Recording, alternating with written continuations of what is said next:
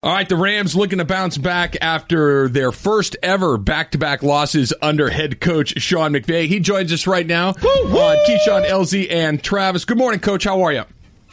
Oh, I'm doing great after that intro. I was wondering. So what does it feel like? I mean, this is something you've never had to been through before. What is the mood around the team right now?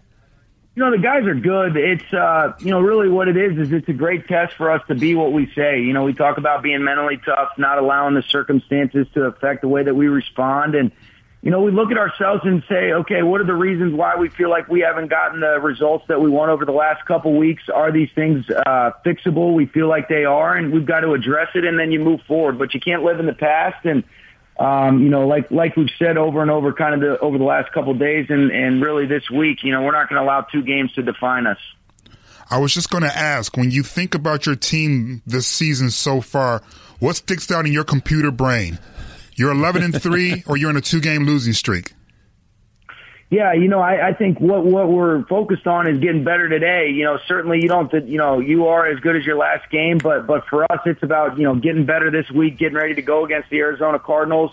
The thing is that's good that these players have done is they put themselves in a position to ensure ourselves a playoff spot, but we've got to continue to get better because there's a lot of teams around the league that are, and we've got to focus on that. So, I mean, it's the entirety of what we are. And the fact of the matter is we are 11-3 and, you know, we've lost our last 2 games. So it's both.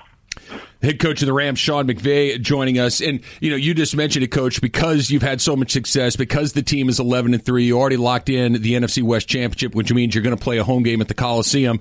Still, obviously, a great opportunity to have that first-round bye and wait for the divisional round. At this point, with 2 games to go, considering you have a playoff spot locked up, what's more important, getting healthy and getting right or getting that first-round bye? That's a good question. I think for us, it's about playing good football. We obviously want to be smart with our players, and you know, we feel like in a lot of instances, those things can go hand in hand. You know, we're never going to put a player out there. We are pretty healthy. We're never going to put a player out there that's at a risk for injury if we feel like that's something, whether that's a regular season game, whether that's a playoff game. But for us, you know, we've got to do a good job. We are a relatively healthy football team right now, but we've got to get better this week. And that's the thing, you know, whether it's, you know, the Arizona Cardinals, whether it's whoever we see in the playoffs, we've got to put ourselves in a position to continue to progress so that we're giving ourselves the best chance to come away with the results we want.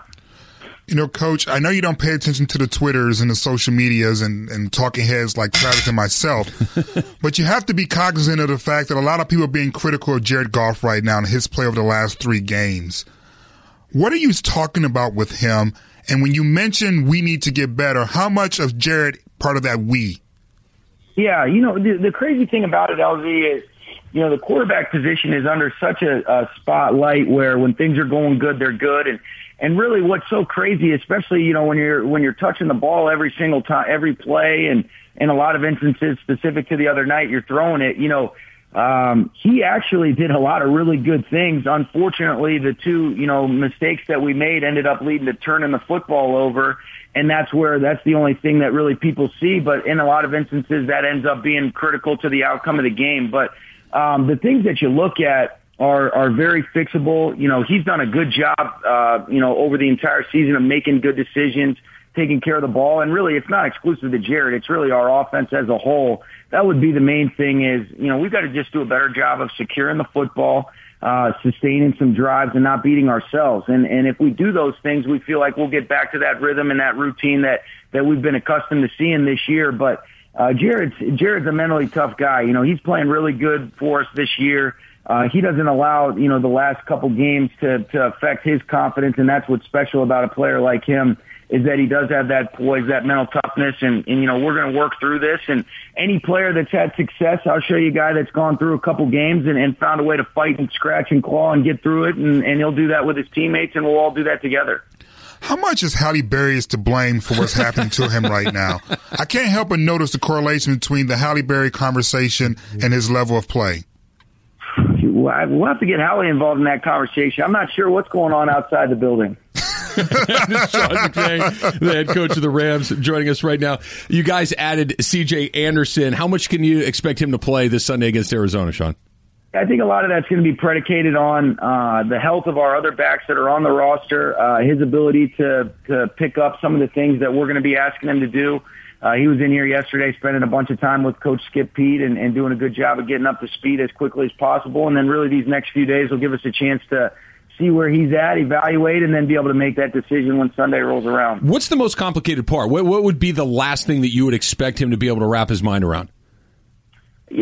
I think, the good thing is he's got some background with a lot of the verbiage and some of the core philosophies of the offense, just with his history, having worked with Coach Kubiak and, with the Shanahan background with Coach Kubiak. And then a lot of the things that we're doing is stemmed from some of the things that I learned from Mike and Kyle. So, I think probably from a protection standpoint, the nuances of the game plan there, and just some of the verbiage, but he's played football. The nice thing is that he can, step a couple steps forward and say, hey, Jared, what do I have right here? And he's got a nice security blanket with Jared being able to echo and articulate what his responsibility is on any given play. Coach, when we look at the wins, you have some very impressive wins. Obviously, the Monday Night Football game against Kansas City is the crown jewel. But the losses, they've all come against relatively really good teams, defending Super Bowl champ, division winners. Does that concern you at all, that who you're losing to is maybe a more indication of who you are than who you're beating?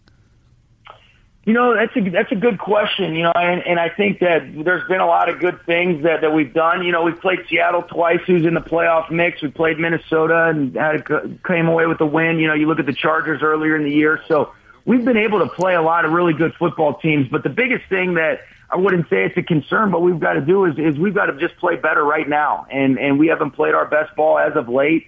I don't think that by any stretch is this an indication of what will be as we move forward and finish up the season and get into the playoffs. But, you give credit to those teams for doing what they had to do to come away with the win. But we also don't want to shy away from the things that we could do to change the result and the outcome. And in a lot of instances, we feel like they're things that we can fix, not necessarily related to the opponent. But those guys are good football teams, and they got it done, and we didn't in those weeks. Head coach of the Rams, Sean McVay, joining us on Keyshawn, LZ, and Travis. And let's go to the other side of the ball, Coach, for a second and talk about the return of Aqib Talib. That there was the time you had him at the beginning of the season and the last couple of weeks when he's been back with the team. The defense looks different than it did in those games in the middle. How much does his return change what you're doing defensively? Yeah, it helps a lot just because of the leadership, the presence that he provides. His overall communication and ability to kind of help make sure that everybody's on the same page. That's so much a part of defensive football, is being able to react based on what the offense dictates and gives you. And he does a great job of being able to, kind of anticipate some of the things that are going to be coming situationally based on his prep and his experience. So, his presence has definitely been felt, and I think he's getting healthier, by the day. Pro Bowlers, you guys had 4. I know you don't care about all the ancillary stuff. You're very focused in on facing Arizona Cardinals. But are you a little disappointed that you only came away with 4 and the crosstown rivals, the Chargers, got 7? I would say this, LZ. I think that, any time that you're working with these guys, they're so important to you. You want everybody to be able to get the recognition that you feel like they deserve.